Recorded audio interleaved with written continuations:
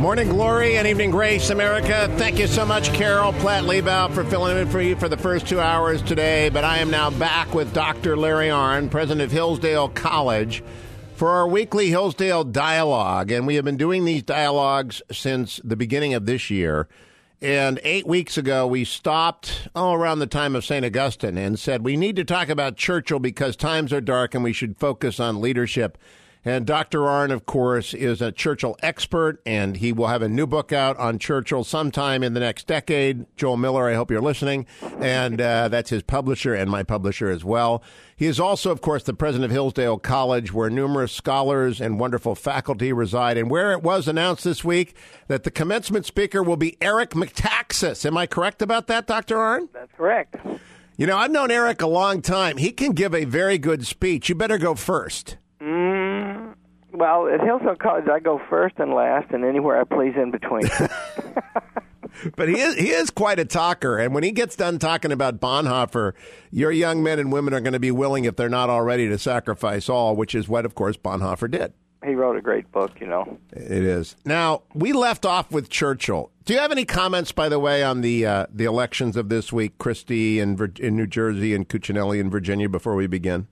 Well, it was, I guess, two things. One is Christie is a very direct human being, and that's good.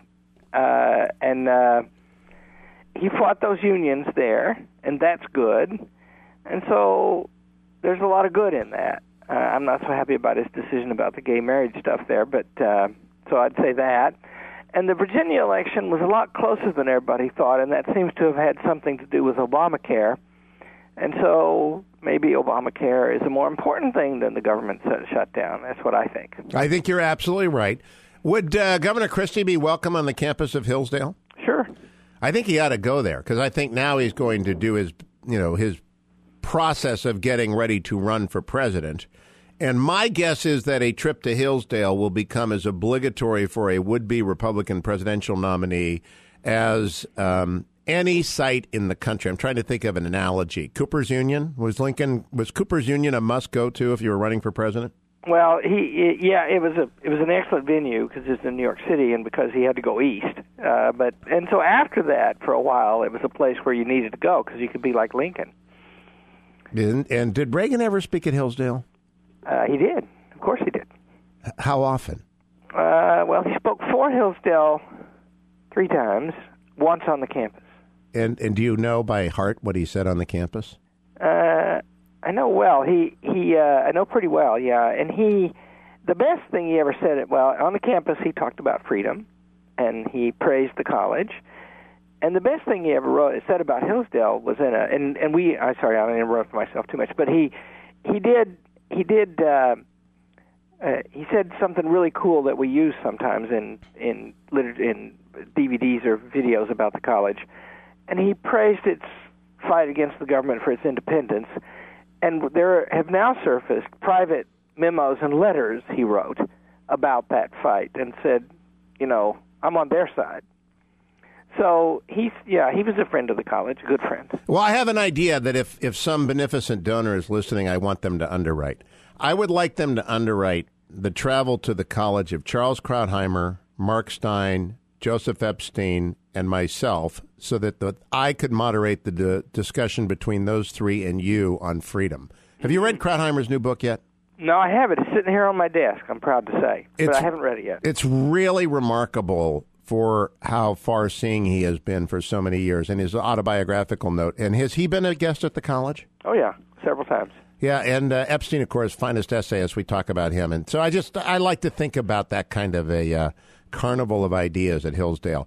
Now let's turn to the carnival of the war. When last we left off, things were grim for the empire because Britain was alone. Mm-hmm. And FDR was helping out a little bit and trying to nudge his isolationists and ignoring the Japanese threat in the East to some extent. And then along comes December 7th. And many people have rightly said that we were unprepared at Pearl Harbor. And many people have rightly said that the Brits were unprepared. But were they unprepared in the East, or were they simply beyond the ability to prepare in the East? Well, there was something that both countries didn't fully understand, although everybody was talking about it, and that is the military airplane had changed everything about naval warfare as it had about other kinds of warfare. So at Pearl Harbor, the decisive thing that emerged there were two. And one was the Japanese aircraft simply devastated the American Navy in their port. And the second one was the aircraft carriers were out to sea. And I think even the Japanese did not fully understand how serious a fact that was. They didn't destroy them, and a few months later at the Battle of Midway, the first major naval battle in history where no ships ever came in sight of each other, the United States devastated the Japanese Navy. And that's because those aircraft carriers had survived. And the British, their problems came from the fact that they had those big battleships out there. They came from two facts, really.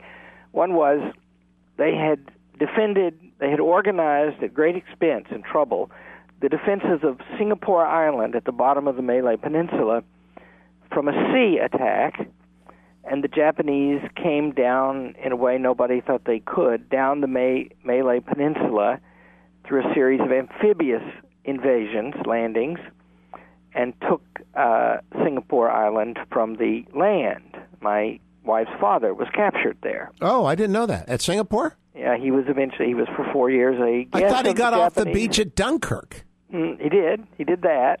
What an unlucky man. And then he came off Dunkirk Beach the last day anybody did, and then he guarded beaches in Britain for a few months waiting for the German invasion, which didn't thankfully come. And then he was transferred east, and he arrived just in time to join the retreat down the Malay Peninsula, was captured in Singapore with tens of thousands of others, was a camp commander of a Japanese POW camp he was second in command for a year and a half and then commander for 2 years. Oh, how fascinating. Did he read King Rat? Did you ever discuss Clavel's novel of Japanese prison life with him? No, I didn't that. He actively disliked the film, The Bridge on the River Kwai. And my wife's father made, while he was in the camp, he was a handyman. He was a lawyer, but he could make things. And he fixed grandfather clocks and carved in ivory. He made a flute. And he made it out of a bit of pipe and some brass stuff, and he converted a hand-crank postage meter into a lathe, and he played the flute in the camp orchestra. My wife's brother has that. And he carved two sets of chessmen in Alice in Wonderland figures, and one of those is it's the flute that's in the Imperial War Museum.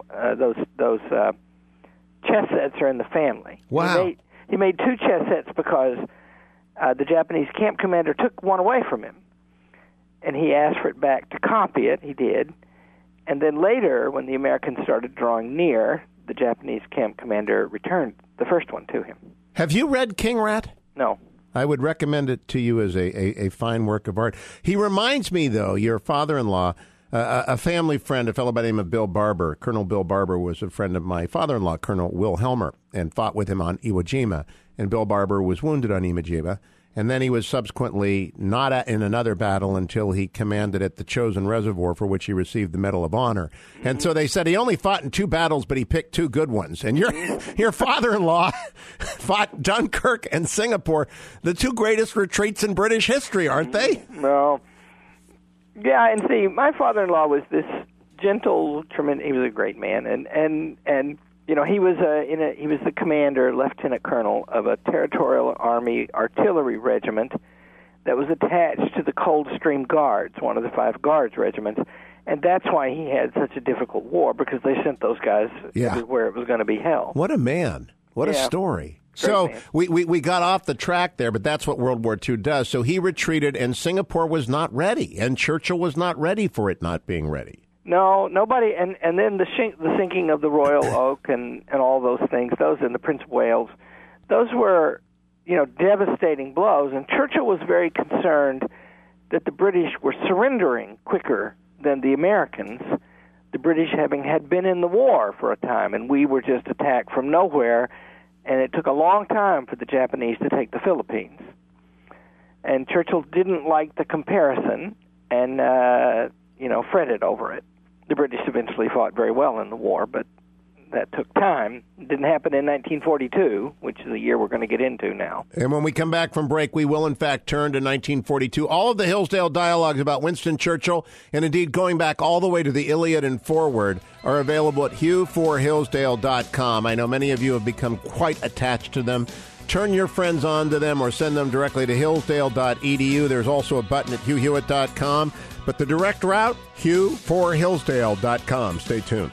21 minutes after the hour, America. It's Hugh Hewitt. The Hillsdale Dialogues with Dr. Larry Arnn, president of Hillsdale College, continues. We are deep into World War II and studying the leadership of Churchill. Dr. Arnn, during the break, I was reflecting on the fact that my mother-in-law's first husband was a fellow named George Phillip, who was in command of a destroyer that was sunk by kamikazes off of Okinawa. And his cousin was a fellow named Lieutenant Commander John Charles Waldron, who was the leader of the Law Squadron at the Battle of Midway. And almost everyone our age, and you and I are in our 50s, have connections to almost someone somewhere, as you do to your father-in-law and others, who fought in the Great War. But that memory, that collective memory, and they gave us Churchill, right? They were very significantly invested in understanding that Churchill and FDR were war leaders and great men. I don't know that reverence for the war is going to last beyond a generation. What do you think?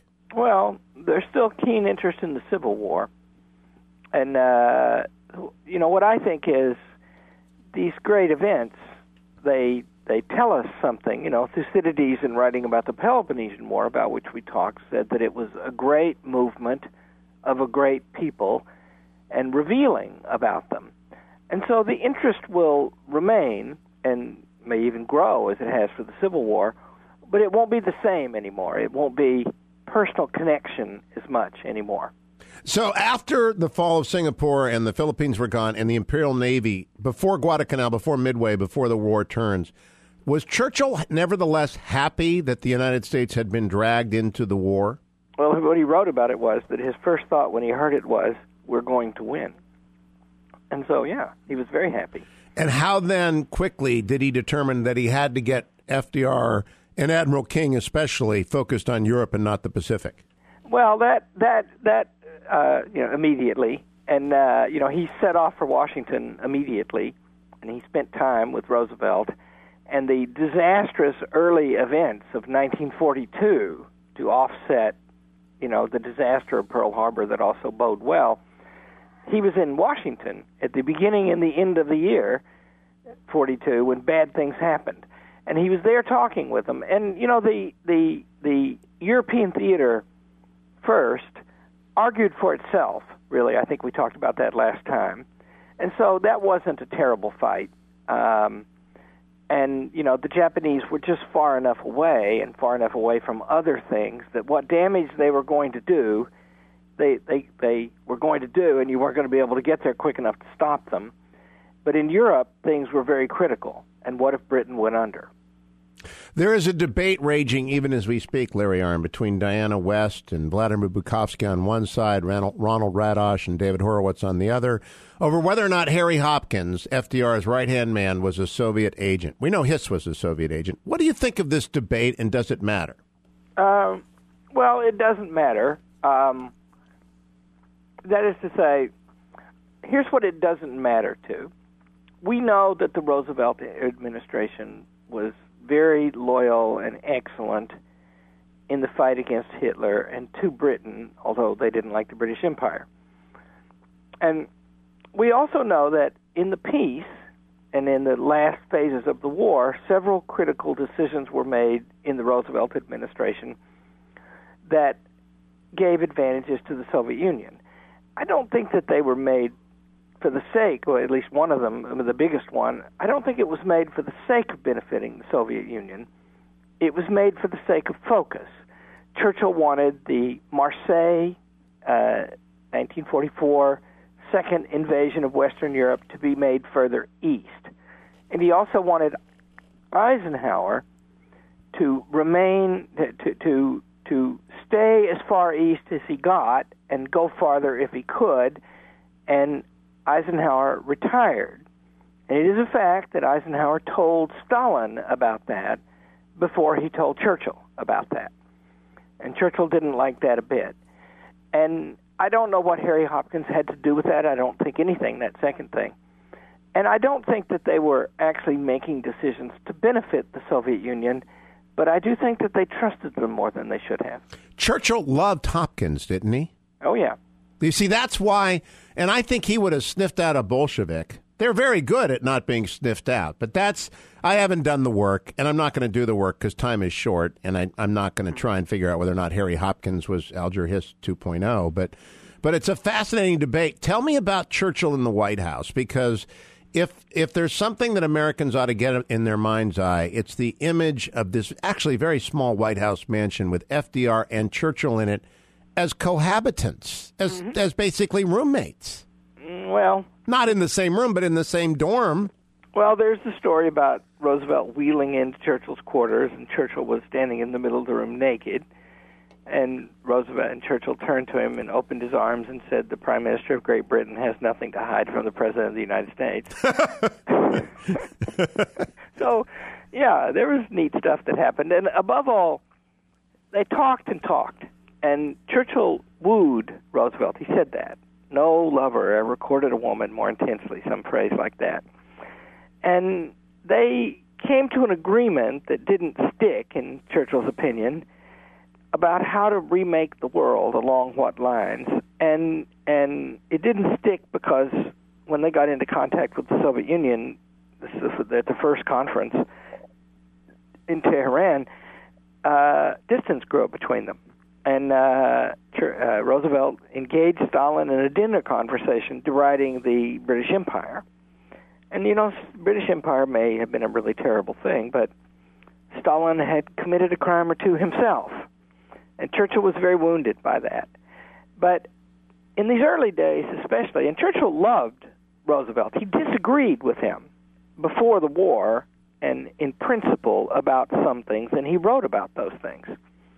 Took issue with him on the NRA and the court packing plan and things like that. And he did it gently, but he did it clearly. So they had their differences, but Roosevelt was a man very much to admire, I think. He was a heck of a guy. Churchill once said to his daughter, Roosevelt leaving the room, "I do love that man." And I think he did. And Roosevelt did him, in Britain, enormous service. But did he love him for his innate qualities or because he did the service? I think both. I think Roosevelt was a galvanizing personality, and Churchill liked people like that. Roosevelt was hard to figure out. I mean, his friends write of him, his friendly historians write of him, that he was a man of many wiles and not excessive candor. And Churchill noticed that, but that doesn't mean he didn't love him too, and I think he did, and I think he should have too. But I also think that some of the things that were done at the end of the war were very unfortunate, let's say. We come back from break. We're going to talk about the other two great figures of the era, Alan Brooke and George Marshall. George Marshall, of course, answering to FDR, Alan Brooke answering to Winston Churchill. Together, those four really did decide the strategy for the entire war, both Pacific and European. We'll talk about that when we come back. The Hillsdale Dialogues continue. All of them are available at HughforHillsdale.com. We are in the middle of 1942 and marching towards Normandy. Go nowhere, America. It's the Hugh Hewitt Show. 34 minutes after the hour, America. How close is World War II to us? As I talk to Dr. Larry Arnn, president of Hillsdale College, in our Hillsdale Dialogue, our weekly conversation about one of the great men or ideas or women of the West, I see on CNN a story about the looted art of World War II that has been discovered recently, this week actually, in Germany, that the Nazis stole and which has been secreted away for all these 70 years and which needs to get back to its rightful owners. Larry Arnn, that war, continues to echo on through history. And I said before the break, I wanted you, if you could, to etch out the rest of the big four. And by that, I don't mean Stalin or Chiang Kai-shek. I mean George Marshall and Sir Alan Brooke, who were the military guys who served Churchill and FDR. Yeah, well, Marshall, had a tremendous career, of course, and he was chief of staff of the Army, and he grew the American Army many-fold, 30 or 40 times. He organized for it to get overseas. He didn't get to go and get near the front. and he was very close counselor to FDR, and then later to Harry Truman. And he, the Marshall Plan, right? That was Harry Truman's plan to spend, it was about 2% of the gross domestic product of the United States for multiple years to feed and get Europe back on its feet. Churchill called that the most unsorted act in history, and that was Marshall's. He administered that plan. He and Truman agreed it. And so when you talk about Marshall was very much against moving the second invasion of Europe farther east, and said that Churchill was just playing the Dardanelles over again. That's from the First World War. And I fault him for that. On the other hand, Marshall was very much part and parcel of the turn in American foreign policy that led to the Truman Doctrine, which was a guarantee to Turkey and Greece that helped save those countries, and to the Marshall Plan and to the Berlin Airlift. He's also so thoroughly, and I'm not now, nor have I ever been a soldier, I'm a civilian, but I know a lot of soldiers, and I think George Marshall really personifies maybe the military ideal of citizen servant and military subject to civilian leadership. Is the same true of Alan Brooke and the Imperial General Staff? Yeah, and Alan Brooke, those guys were all very close, and we talked about Alan Brooke last time, I think, but he kept a diary, and probably shouldn't have done it, but he did. And in the diary, in the last entry in the diary, he and Churchill were very close, and all of those guys, Dowding and Tedders and the air guys and the Navy guys, and they were saving their country for more than a year when they thought they might lose it. And then they were dealing with these massive events that in Europe passed across British soil mostly. So they just did an enormous work, all of them, and built up the British forces and managed to go back on the offensive, having been brought nearly to their knees. So they had all these experiences together. And in Alan Brooke's last entry in his diary, there are really three main sections. In the first one, he reproaches himself for his complaints about Churchill. And in the middle section, he repeats some of those. And then in the final section, he says that it's a privilege to have lived and served with such a man. Few people ever get such a privilege. So Alan Brooke and these guys, by Churchill's account, Churchill wrote beautifully about both of them, Marshall and Alan Brooke, and they were tremendous and very important figures. And, of course, you have to remember about people like this, it's like most presidents of the United States, they worked themselves to death. Yeah. They were old men by the time they finished. And that's because they just kept terrible hours and endured strain year after year after year. We come back from break. We're going to talk about the decision to, in fact, invade at Normandy, the fact that the Second Front took until 1944 to open, and a word about the other two generals, perhaps far more in the popular imagination, Bernard Montgomery and Dwight D. Eisenhower, and how Churchill interacted with both, elevated the one, enabled the other, and certainly brought both to their historical greatness that they enjoy to this day. All of the Hillsdale dialogues are available at HughForHillsdale.com, HUGHFOR Hillsdale.com, or there is a button over at HughHewitt.com, but the quickest thing to do is go to Hillsdale.edu, HILLSDALE, Hillsdale.edu, and not only get there the Hillsdale dialogues, but every single one of the online courses that Hillsdale makes available on the Constitution, on the progressive destruction or the attempt to destroy the Constitution, on Economics 101, on everything that Hillsdale does to educate a free and deserving people. Don't go anywhere. It's the Hugh Hewitt Show. 44 minutes after the hour, America. It's Hugh Hewitt with Dr. Larry Arnn, president of Hillsdale College. We are finishing up our conversation about Churchill's wartime leadership through D-Day. And Larry Arnn, he had two principal lieutenants at D-Day, Eisenhower, Supreme Commander, Montgomery, the leader of the men who took the beach. He was responsible for Montgomery. He enabled Eisenhower as well. And he also had quite the role Churchill did in picking when and where the Allies would reinvade Europe. Can you tell that story? Well, Eisenhower was stationed in Britain.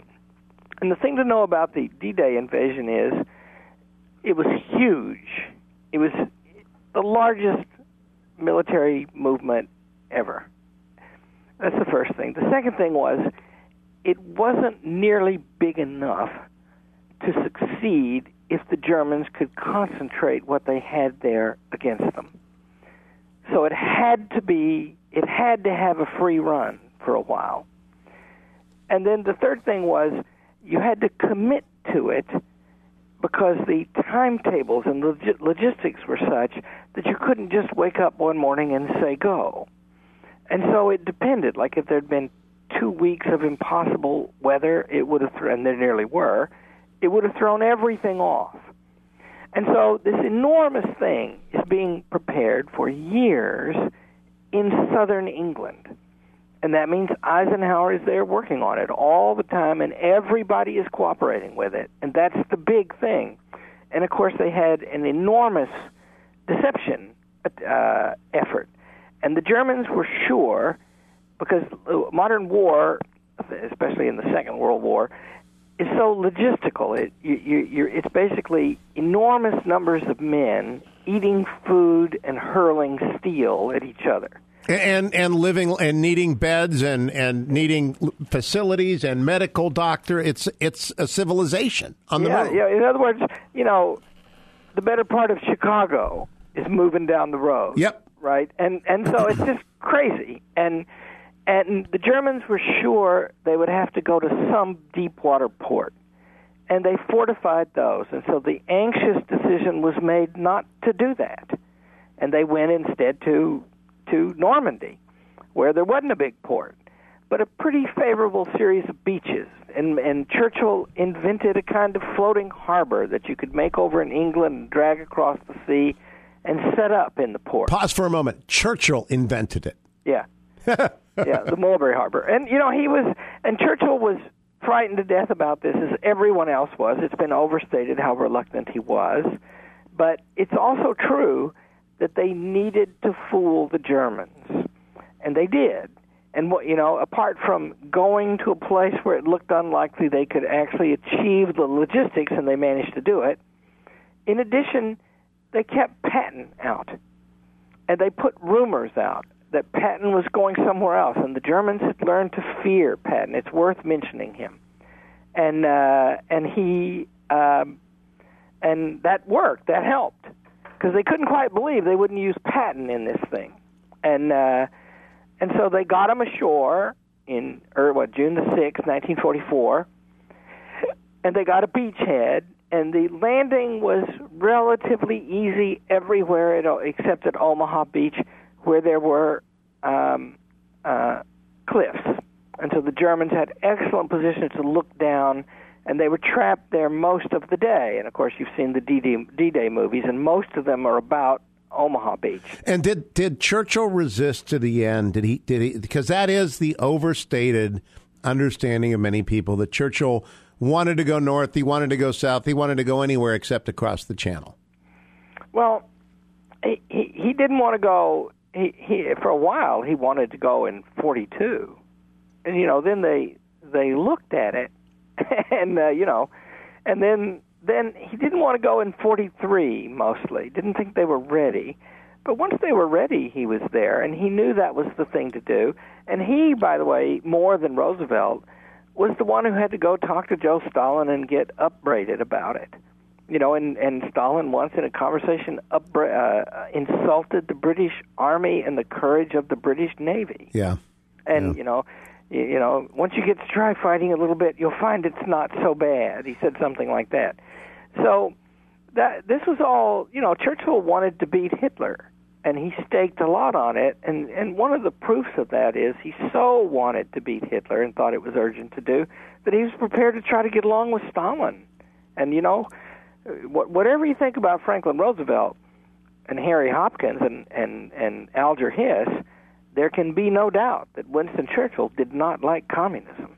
We'll talk next week about the battle that then envelops Europe, but finish by talking about when Churchill actually got back to Europe, because he was at the bit to go immediately, I believe. Yeah, he wanted to be there for D-Day. And he got there, and so they first of all they get trapped, right? And they didn't understand about these hedgerows because they had aerial photographs of them. And if you ever go to Normandy, they're still like it today. These hedges that just look like very wide hedges are, in fact, up on an elevation above the road, and they curve outwards, and they're big. And so when you drive a tank up to them, they turn the tank up on its tail. And then the Germans, because they'd been there a long time, knew that, and they shot things into the belly of the tanks. And it was impossible to move. And they didn't make any serious progress inland until August. And it was in August that Churchill finally got over there. That is remarkable, actually, that they did not. A lot of people forget they think June 6th and then they roll on to Germany, but it takes 2 months thereafter to break out. One wonders what the American media would say about such a thing as that today. Dr. Larry Arnn of Hillsdale College will continue with the race across Europe and the battle to reclaim the Pacific next week as the Hillsdale Dialogue and the inquiry into Winston Churchill's wartime leadership continues. Thank you very much. Don't go anywhere, America, except over to hillsdale.edu for every one of these and many other courses. If you are not yet a supporter of Hillsdale, you ought to enroll in and receive Imprimis, the newsletter of Hillsdale, their speech digest, which monthly will bring to you the very finest essay available in America because it will be a speech that has been delivered by a very serious person on the campus of Hillsdale, and people take it very seriously indeed.